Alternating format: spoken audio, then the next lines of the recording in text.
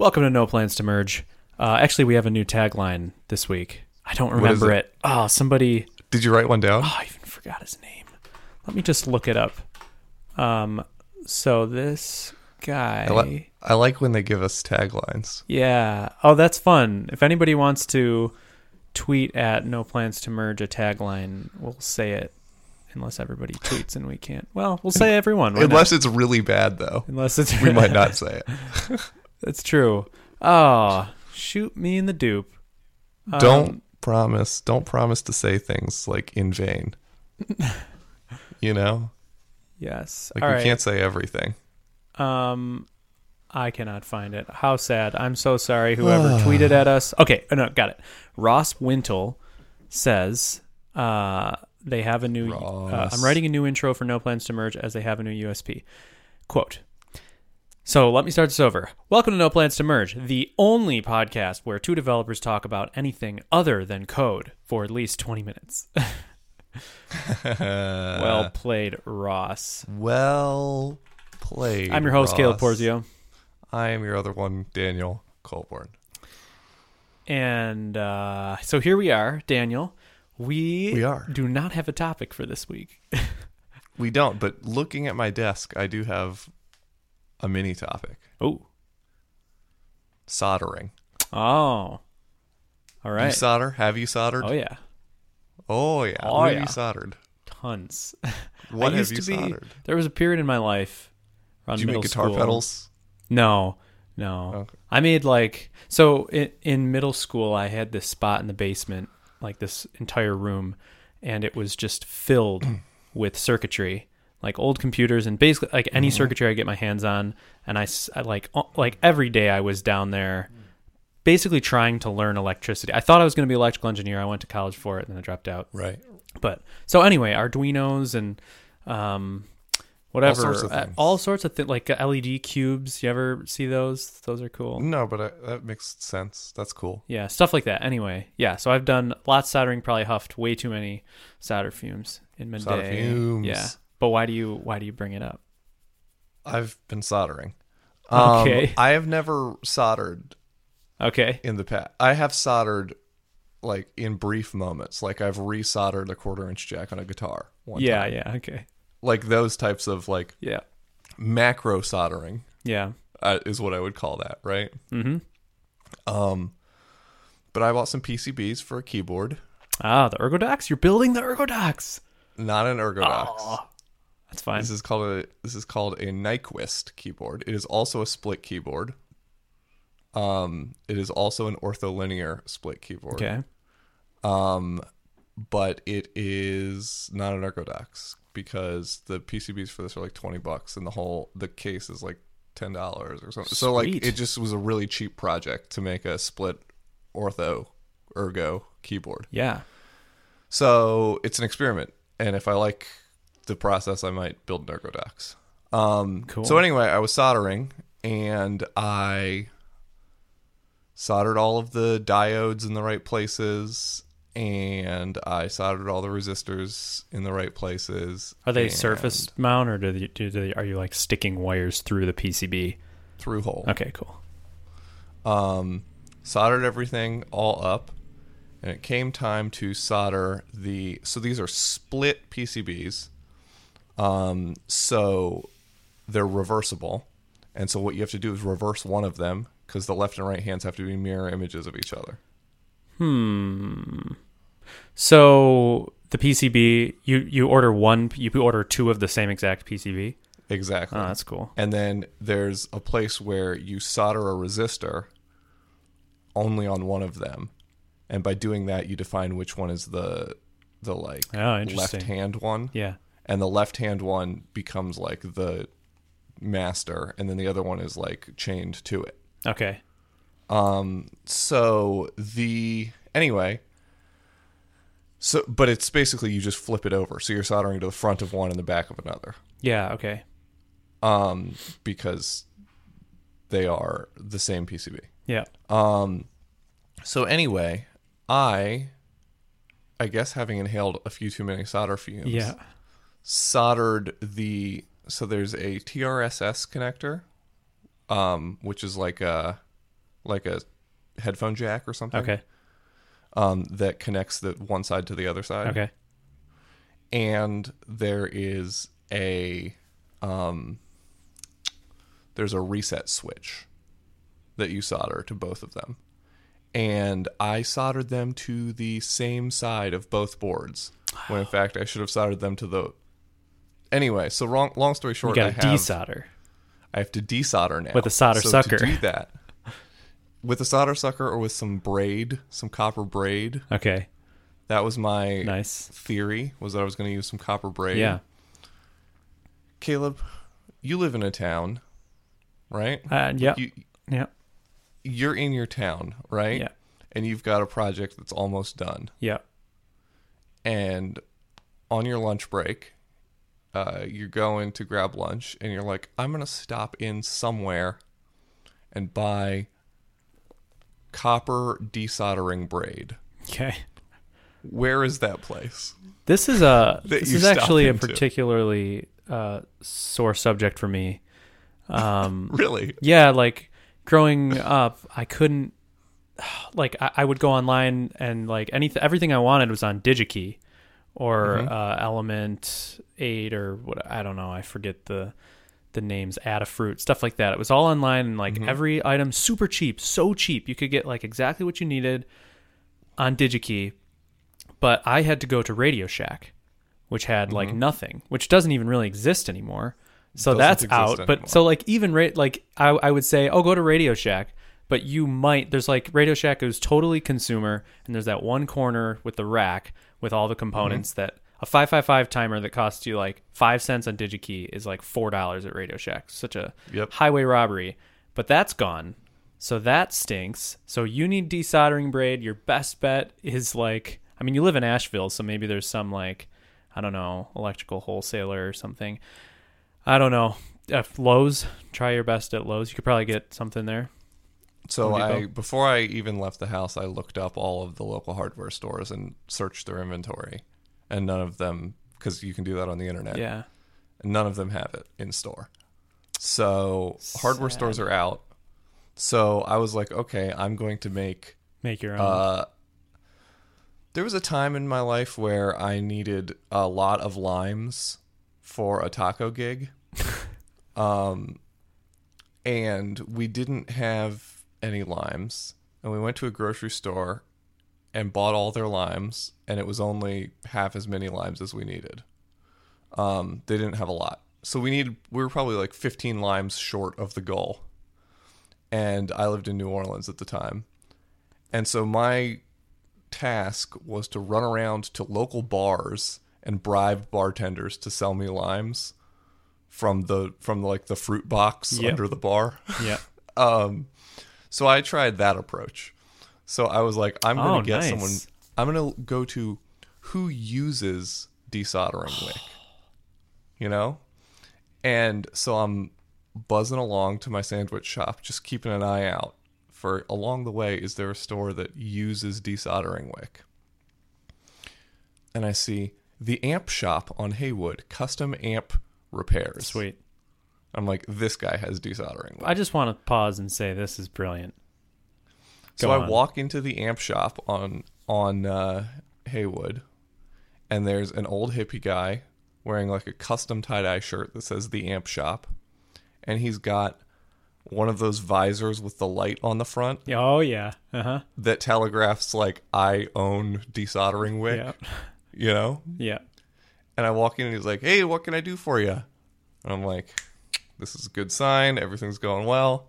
I'm like, hey, I was just wondering if you would be willing to sell me just a tiny bit of desoldering wick, because I made a soldering error and I don't want to wait for shipping.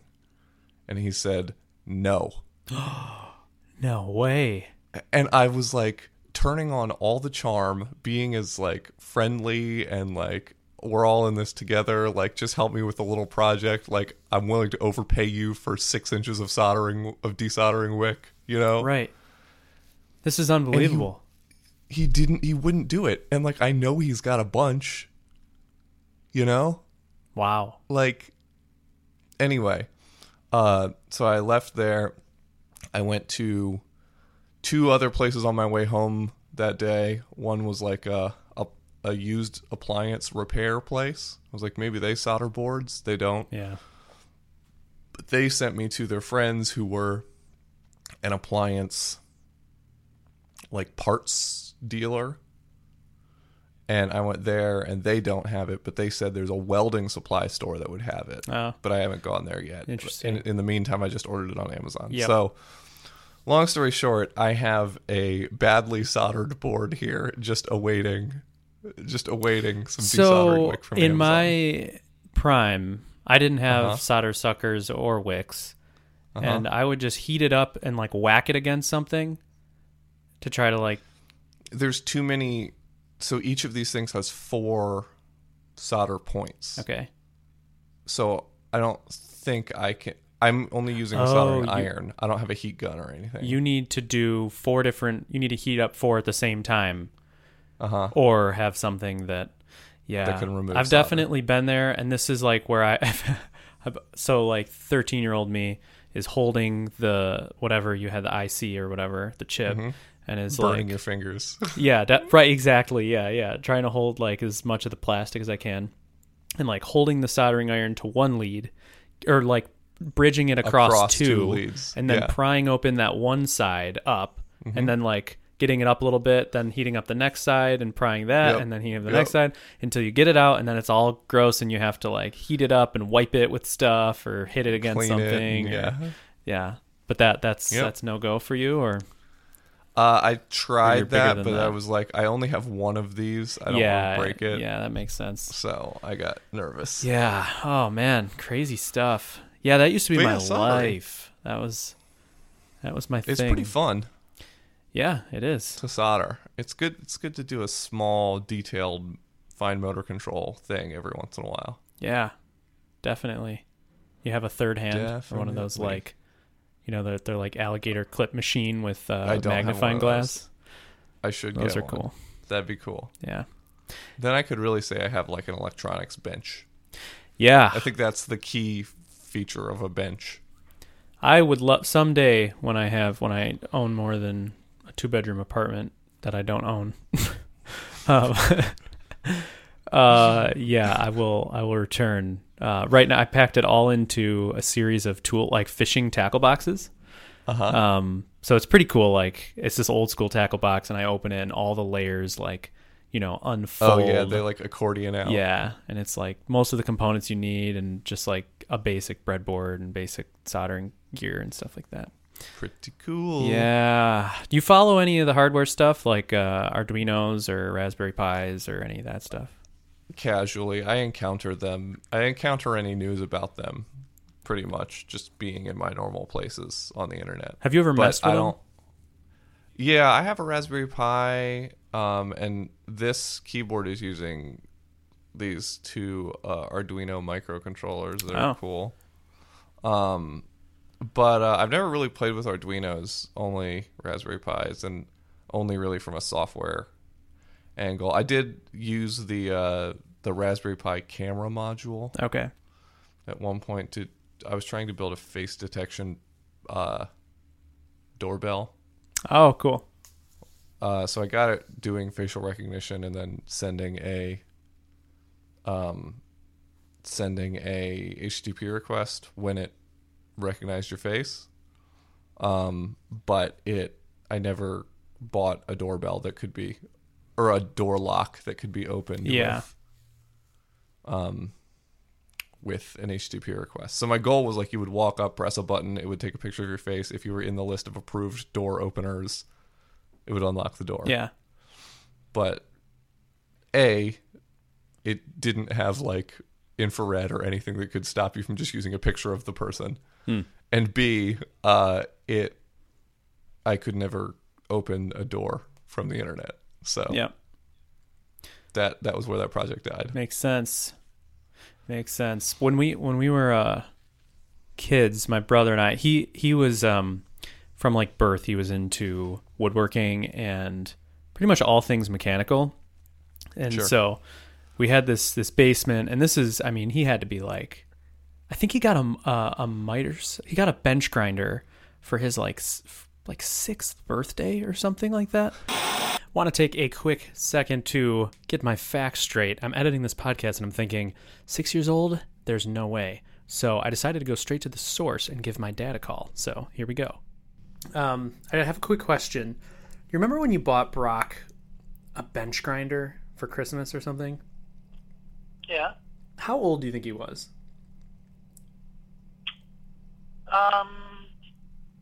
Well, here's how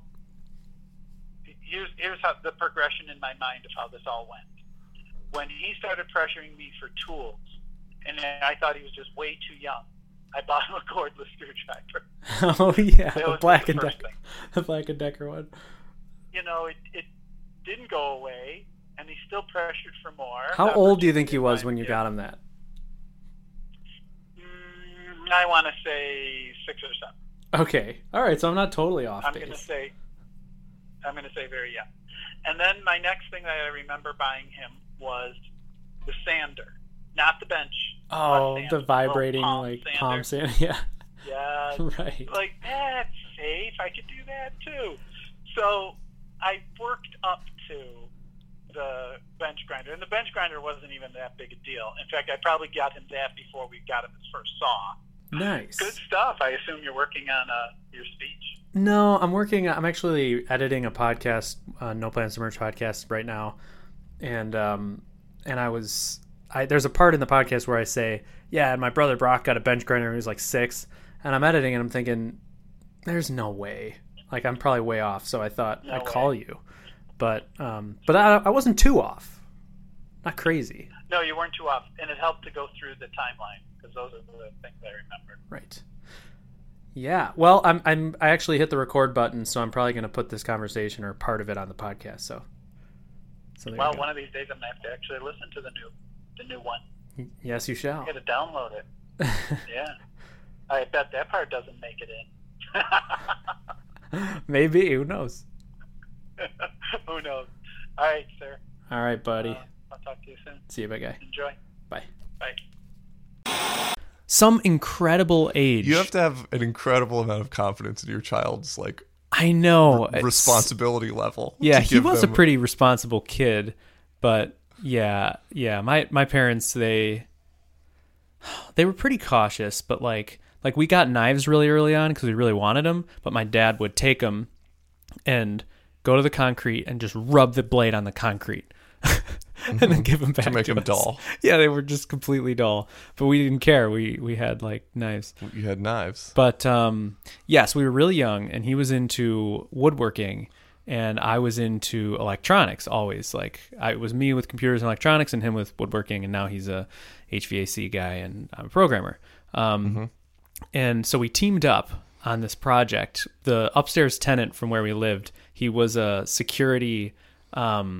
He worked for Doyle, like a home security company. Okay. And he installed security systems. So he had all these extra security systems, like home security systems just around, and he would give them to us. And we never really did anything with them. But one time we got it working somehow. He gave us you get this battery pack. He would give us a battery pack and this big motherboard looking thing. And then you could just read the little leads, and they told you here's plus and minus. So you screw in the plus and minus, and then he gave us infrared motion detectors that can hook up to these things. So we basically had these full on home security system setups for free that he just gave to us, and we barely knew how to hook them up. Anyway, he made this gun cabinet. We had BB guns, so he made a gun cabinet out of wood, and it was Right. really nice. And then I wired up this home security system for the gun cabinet. Nice. Yeah, to detect an intruder. So he had a lock on it, but if you opened it and you didn't know the code, then it would sound off, and Nice. It was super cool. It was one of That I don't is know, super cool. Yeah. childhood memory. Yeah. There was this guy who used to drive me to school. We carpooled. His daughter went to the same school that me and my sisters went to. And it came about through morning conversations with this guy that he was a hacker, and spoke at DEF CON Oh wow. and stuff. And he ended up giving me a book he had written and all this other stuff. his name's Johnny Long. You can look him up. He's very cool. He wrote this book called No Tech Hacking. But he gave me... Do you remember the Phonera routers? That sounds familiar, but This was a thing... so this was a company that was like... It was a Spanish telco that wanted to basically have control of a lot of the places people used the internet, which today is like, duh, right? Yeah, uh-huh. But then it was just like, what are they really getting out of this? You know? Mm-hmm. So they were giving away Wi-Fi routers that were like better than normal Wi-Fi routers. And they would give it to you for free. This is back when not everyone had Wi-Fi. Mm-hmm. And you just plug it into your to your internet, and then you have Wi-Fi. But the deal was that you had to share. It created two networks, and you had to share one of them with other phone users, like other Phonera users. So it created basically like a mesh network, kind of like the Xfinity networks that you see everywhere, where people who have Comcast, it creates a private network for them, but also a public network for random Comcast customer who may be nearby. Yeah. So this was like the first stab at that idea. Okay. And they were just these little white routers. So obviously, instantly people hacked them. Yeah, right. And figured out how to install Linux and stuff on them. Nice. And people were using them to build like Wi-Fi pineapples and all kinds of other. Yeah, I remember the Wi-Fi pineapples. I never built one, but I definitely fantasized about it and followed that pretty closely. Yeah. So Johnny Long wouldn't give me a Wi-Fi pineapple, but he did give me a Phonera router and was like, you can make a Wi-Fi pineapple out of this. Sweet. And then I didn't do it for like 3 weeks. And he was like, if you're not going to do anything with that, give it back to me. Uh-huh. And so then I just gave it back to him. Shoot. Yeah, but that was like my opportunity to do something really cool. But I did end up making a USB Switchblade, which was another nice. Hack5 project. Yeah, okay. And going to school and like escalating account privileges on my school login account at school and not getting in trouble, but not really doing anything with the privileges once I had them. Yeah. Yeah, I definitely made my fair share of USB. I don't know if, I didn't do the actual Hack5 Switchblade. That's funny though. For the listener, Daniel and I both came up on this like internet TV network called Revision 3 with a bunch of these shows for young geeks like ourselves. Yeah, Hack5 was like pathetic to watch. I always hated watching it because they were so nerdy, so obviously nerdy and awkward. Where like Dig Nation they were just dope. You could imagine they were super cool. They were super cool. Yeah, they were geeks, but they were really cool. Yeah, I made like and by make I mean like Googled and downloaded and then just like mounted an image onto this thumb drive. But a keyboard keylogger and maybe one that you plug in and it just like, I'm pretty sure somehow it like got most of your passwords that were stored on your Windows machine. I don't know how. So, and the way that those worked initially, so SanDisk back then made these USB keys that when you plug them in, like that they had software pre-installed on them. Yeah. So like and it auto ran or something? Yeah. And so the way that it worked is it mounted as two devices, not just one. And one of the devices was a CD drive. Okay. And CD drives could have an autorun.dll. So when you put in a CD-ROM, remember when you like put in a CD-ROM and the game would just start because the CD went in? Right. That was because of autorun.dll. And so because these SanDisk drives pretended to be a CD drive so that they could auto-run their own software, people basically hacked them to inject their own autorun.dll so they could auto-run their own software. Sweet. And so, you would put your payload on like the USB mass storage part of it, and then you would put just an autorun.dll that like ran a shell script that hit the payload.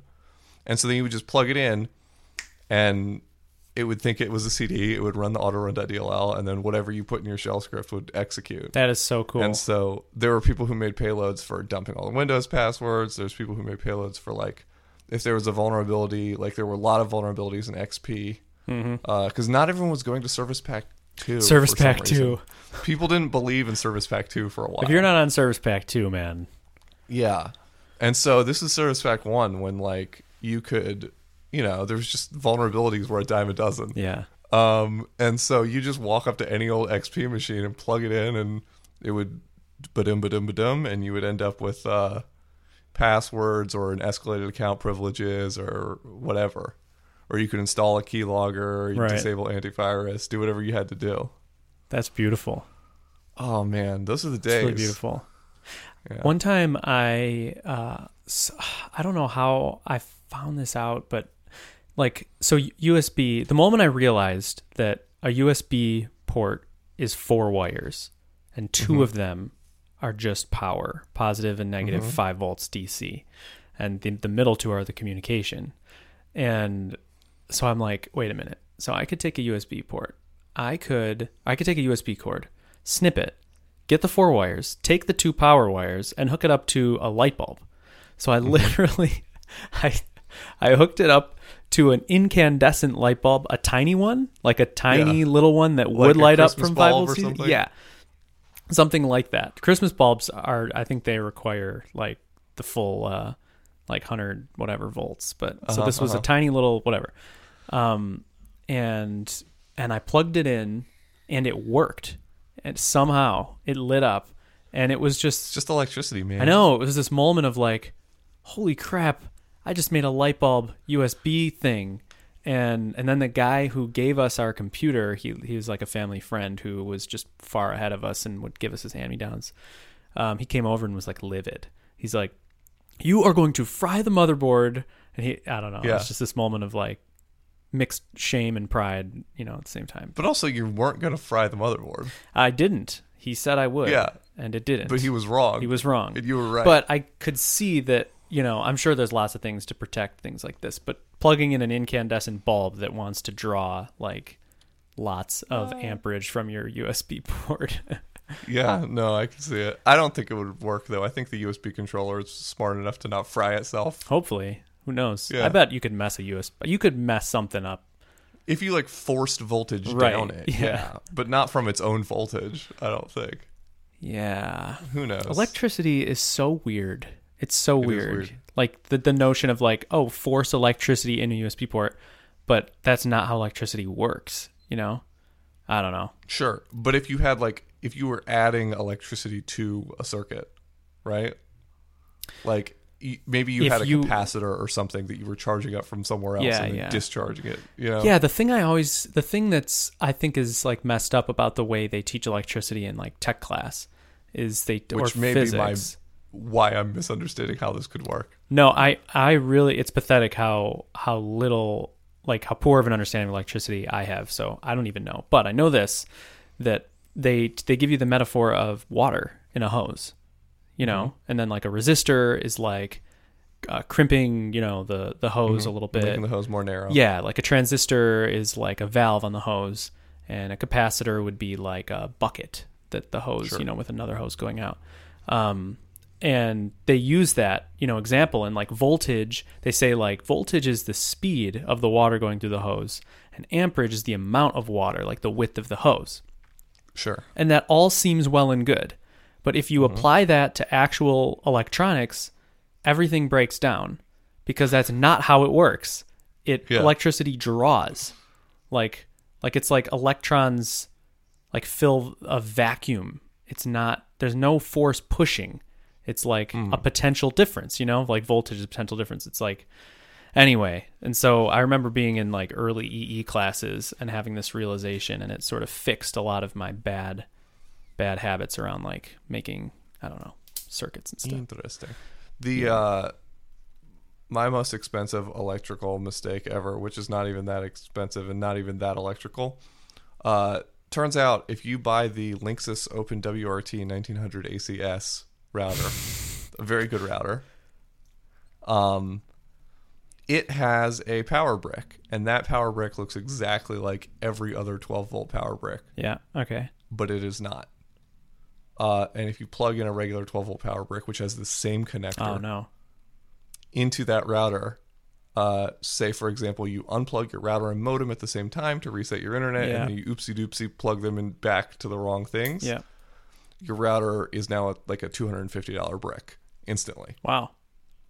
How is that possible? Yeah, that's whack. Like, how can you create a $250 product and not just like either change the shape of the port so that you can't do that, Yeah. or B, like put something in line that's like, hey, am I getting the wrong type of electricity here? Yeah. You would think. That's crazy. You would think. Why the U.S. government didn't mandate like a standard power connector, I don't know. Or why we didn't all just agree on not having a bunch of different diameter, like, power brick things. Like basically what you're Yeah. describing, like that's like half of my childhood frustration is like you go to the giant bin of power bricks and you sort through hoping you find And one that fits. they're not all the same. Right, and then you get one that like fits in the inner thing but like doesn't touch the outer thing, or like it's Yeah. I It's recently crazy. I just bought a new razor because I lost the charger for my electric razor, and I looked up the charger on Amazon and it was $30, and there was expensive. like a brand new beard trimmer that I could get for $40, and I was like, this one won't have all the hair and goo and that's worth $10. I'm just gonna buy it. Yeah, that makes sense. I used to buy printers, the Canon, like cheapo Canon printers. After fiddling with, printers for a while, it's just like I should just buy the cheapest printer ever. And because printers suck and they all break anyways. So I just bought like it was like a $25 no frills USB wired printer from Walmart. And the Sure. ink was, I think, as much or more, but it came with ink. Right. So I would just return the printer and buy a new printer when I needed That's ink, hilarious. or donate the printer. It's just like, Yeah. but they don't have that one that cheap anymore. And yeah, There's like these whole websites where they like teach you how to like pirate refill your ink cartridges. I used to refill my own with a syringe. It reminds me so much. Were you ever involved in graffiti culture, Caleb? Probably not. I don't know. Okay. I watched the Banksy documentary. In graffiti culture, there is a common practice of refilling things with ink. Oh, cool. Yeah. So like off the shelf, like aerosol cans, spray paint. yeah, so you buy spray paint and then you run it out and then you refill it. That's one thing that you can do. But the more interesting and more common stuff is like those car happy graduation car window markers. Yeah. That people use. Take those, dump out all of the bad chalk ink that's in them, and then you get like some nice India ink or something and fill them with India ink, and then that's how people do like those big drippy tags that you see on things. Right. Like a lot of those are done with those. People make, it's a beautiful section of the world of like creative, like making things out of nothing. Yeah. If you go like on the internet and like research graffiti implements, like people make mops out of soda bottles.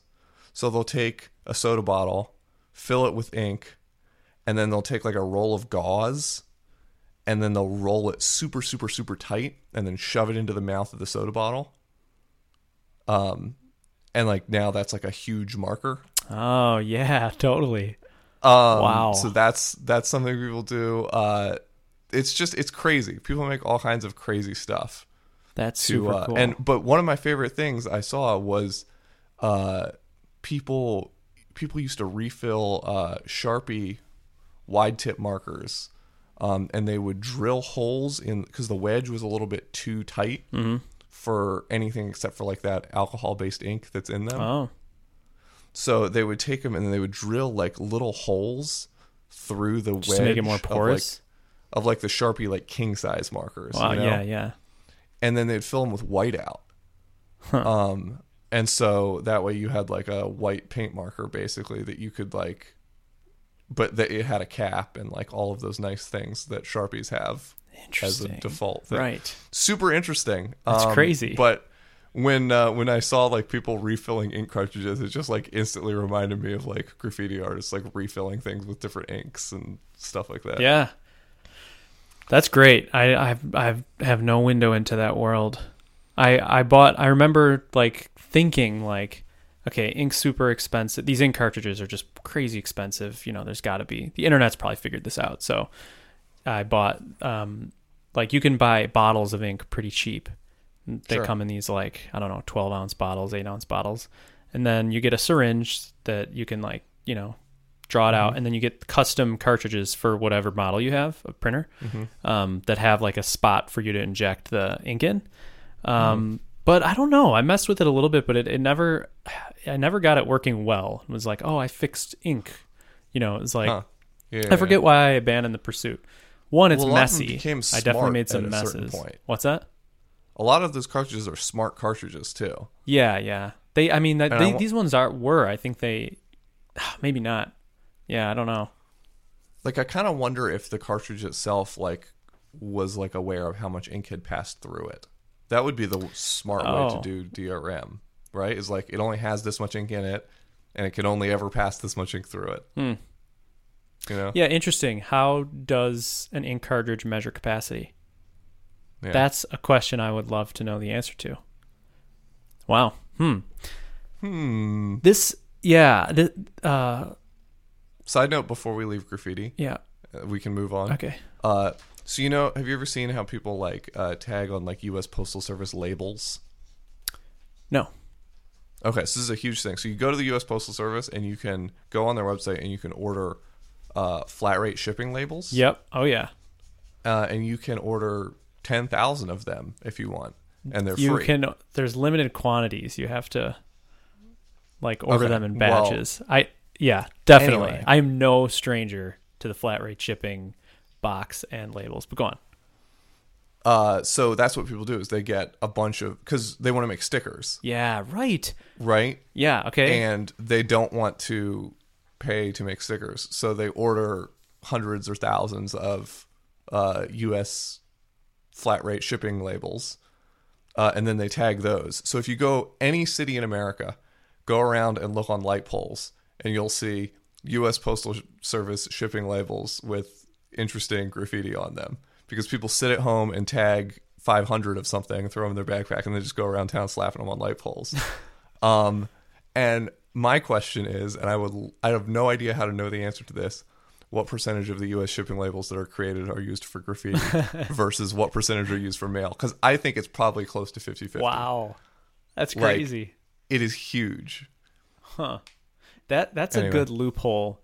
I like the UPS ones better, and it's the same deal with UPS. They actually deliver it to your door. If you have a UPS account, you can go to like the shipping supplies area, and there's a bunch of things that cost money, but then there's these labels that don't cost any money, and you can add them to your cart and then check out. And they have full page ones and half page ones. So you basically can get a full page of perfect sticker, you know, like perfect. So I have a bunch of them, and I use it for shipping everything that I ship, like Amazon returns, and I just cut off for UPS only on the side. And we should just make our No Plans to Merge stickers on that would be phenomenal. Shipping labels. This is yeah. Oh man, that'd be really good. I never thought to like print things on them and then like cut out that print or make like a die that I could like a stamp press thing that you could just like hammer out your stickers. Like a cookie cutter. Yeah, right. Yeah, a cookie cutter. That would be sweet. That would be That'd be really cool. Huh. Interesting.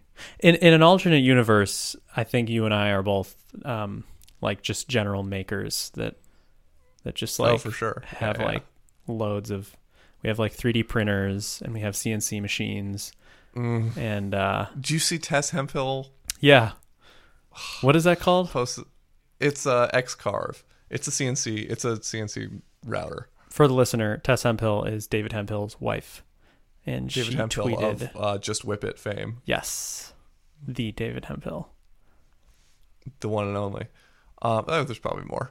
But yeah, Tess posted a video of their new Xcarve which looks awesome, and I'm so envious. Yeah, it does look awesome. For the listener, the X-Carve is... What is the X-Carve? It's like a CNC... Basically like CNC, it's like a home, sort of a prosumer, consumer CNC machine from Instructables. Nice. And so it is probably 2 feet by 3 feet. It's like pretty decent desktop size CNC router. So it's basically a spinning bit that is controlled by software that you can use to cut things out of things. So it's cool. I saw this cool CNC type thing on Tested. You ever heard of Tested? Adam Savage took it over. Oh yeah. Yep. So Tested was in that family of like shows that I like. Make magazine like used to have like their online like weekend projects that I used to watch, and then Instructables and Tested and a bunch of these other like shows that they did, stuff like this. Yep. And Tested was pretty cool. They were nerdy and like not great actors and whatever, but they looked like they were having fun. And then I'm totally going on a tangent here, a Tested tangent. But then one day, all of a sudden, it's the best kind of tangent. They rebrand, and Adam Savage is the host, like out of nowhere. And I'm like, this is so dirty, because this is going to get super popular, and everybody's going to start watching this, and they're going to think this is Adam Savage's thing. But they basically surrendered this little baby that they've been raising, and it was like these two guys were the hosts, and they were just like, okay, here, Adam and Jamie, you can have this. I'm sure they paid him a ton of money, and it was a big opportunity, but it was like, it's like awkward for me to watch these episodes where Adam's like running the show and they're like awkwardly standing by because they're nervous because it's Adam Savage.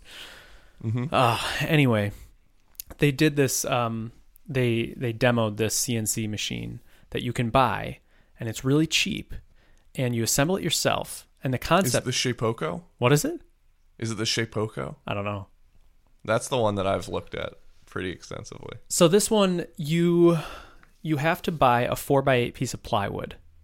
Okay. So you buy a 4x8 piece of plywood and you stand it up. So it's like, facing you, whatever. Yeah, you seen this?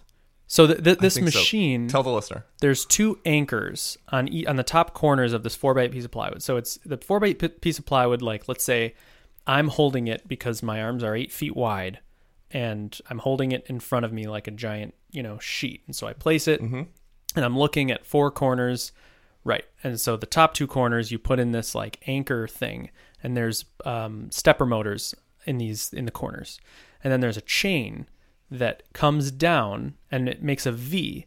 And at the bottom of the V is the actual cutting mechanism. I missed the emphasis on the syllable. The cutting mechanism that then. Okay, so I'm trying to remember. Yeah. So it's 2 chains. Is it 2 chains? Okay, it's 2 chains. It's 2 chains from the top 2 corners. Yeah. Yep. And then the plywood is not perfectly vertical. It's at a slight back tilt. So there's a heavy cutting mechanism that is basically held off the ground by the 2 chains, but pulled by gravity into the piece of plywood. Yes. And so as they pull on the 2 chains, it moves the cutting mechanism around the plywood.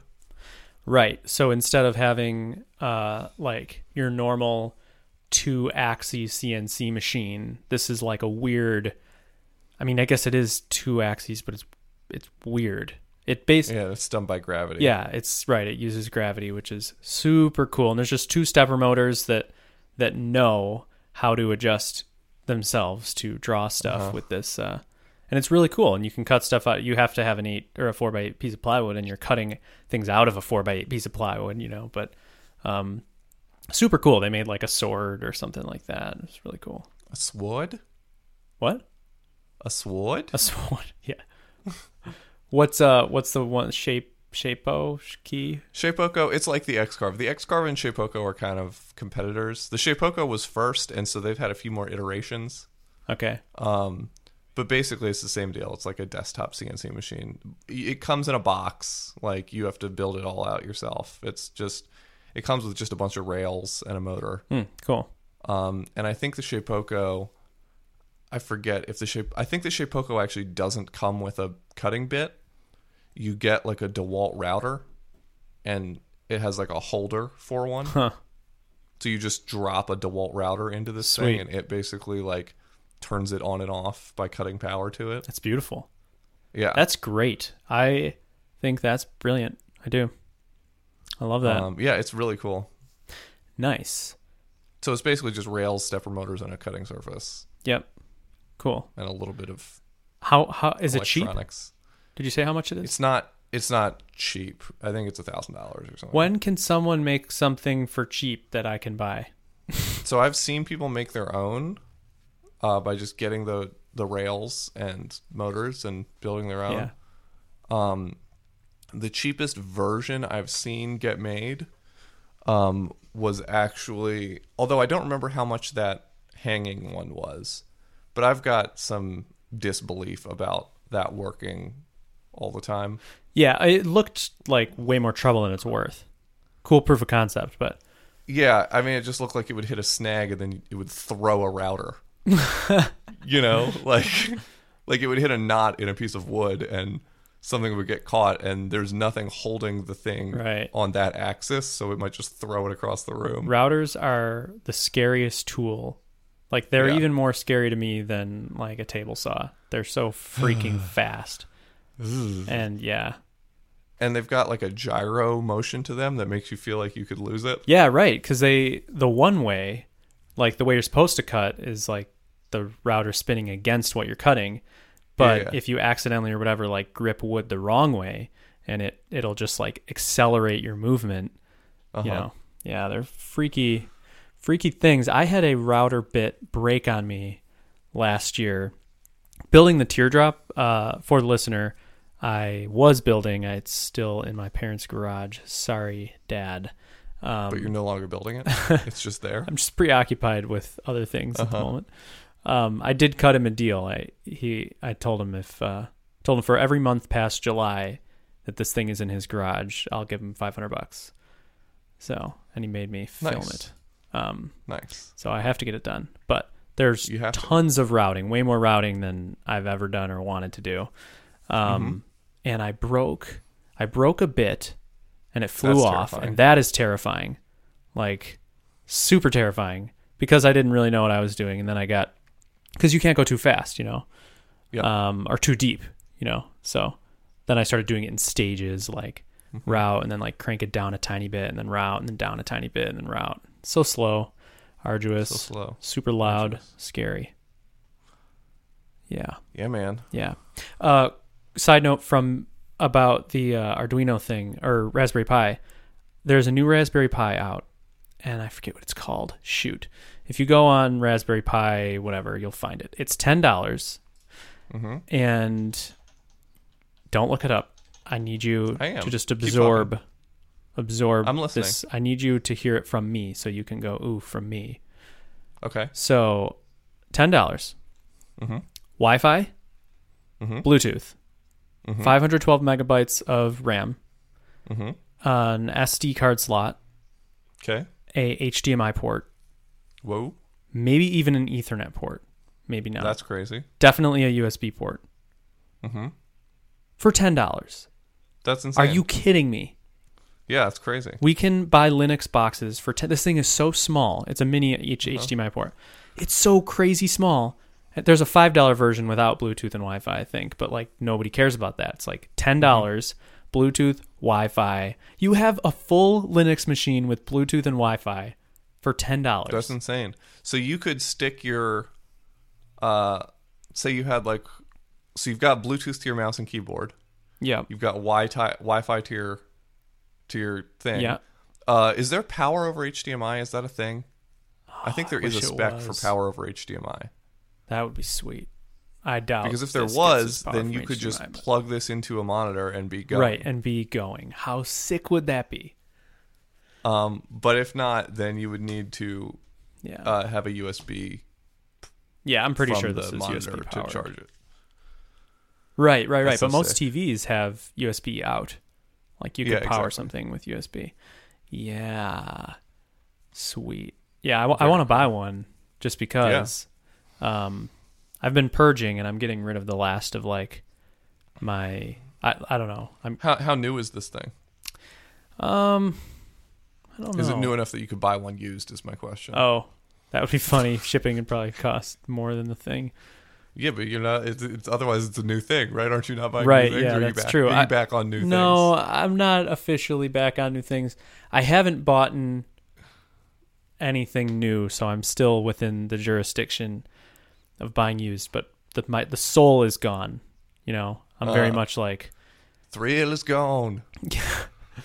Thrill is gone away from here. Yeah. BB King. Yep. BB King. For the folks at home, I'm gonna put in the show notes a few really great BB King videos.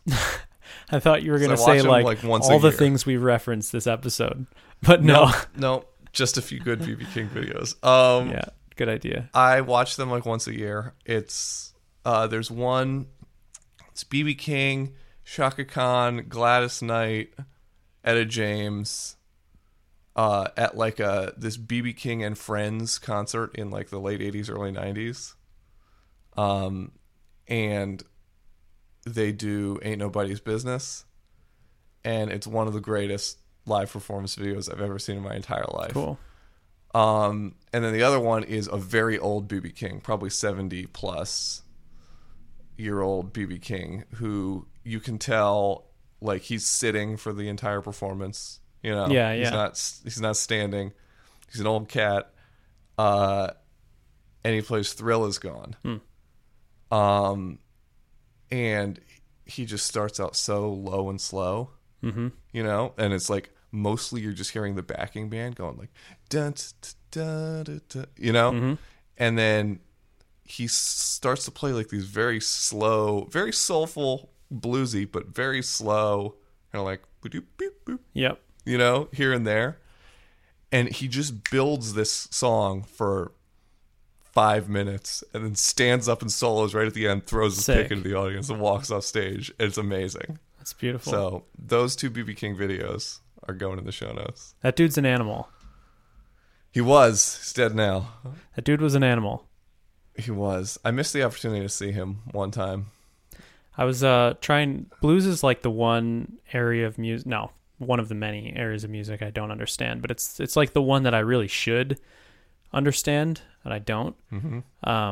So I was trying to like crack open that box and was watching BB King videos and watching videos of him sort of explain blues, you know, and blues guitar, and his his methods are simple. Like he's not a in your face. I don't know. He's not. What's the word? I don't know the word. He's not shredding. Yeah, he's not shredding. It's low and slow, but his Low and technique slow. is just amazing and innovative and. Incredible. But I just love that he uses simple ingredients. You know? Yeah. Yeah. No, it's incredible. I learned when I was at camp. This is going to be literally the first episode where we don't talk about programming. Yeah, I know. I was at camp when I was in high school, and someone taught me some stuff about the blues on a guitar. Couple of chords, couple of little motions, right? And from there, it all made sense. So you play guitar, so you know like a regular pentatonic scale. Mm-hmm. If you add in, I don't even know what these notes are called, but so you're 3 frets apart on the 2 high strings, right? Yeah. And if you add in the 3rd fret on the string above that, Yeah. that note is like super key. So I just like lean on that note all the time if I'm like soloing over blues. It's super key, and you land there a bunch. I don't know how to explain it beyond that. There's just like little stuff where it's like there's certain keys or there's certain moments in like a 12-bar blues that you hit where like that note is the note that you need to carry you on to the next thing. Yeah. I learned the blues pentatonic and the jazz pentatonic like forever ago. Never felt like it helps me. Like it helped like, and I've learned the 12 bar blues like one of the first the things.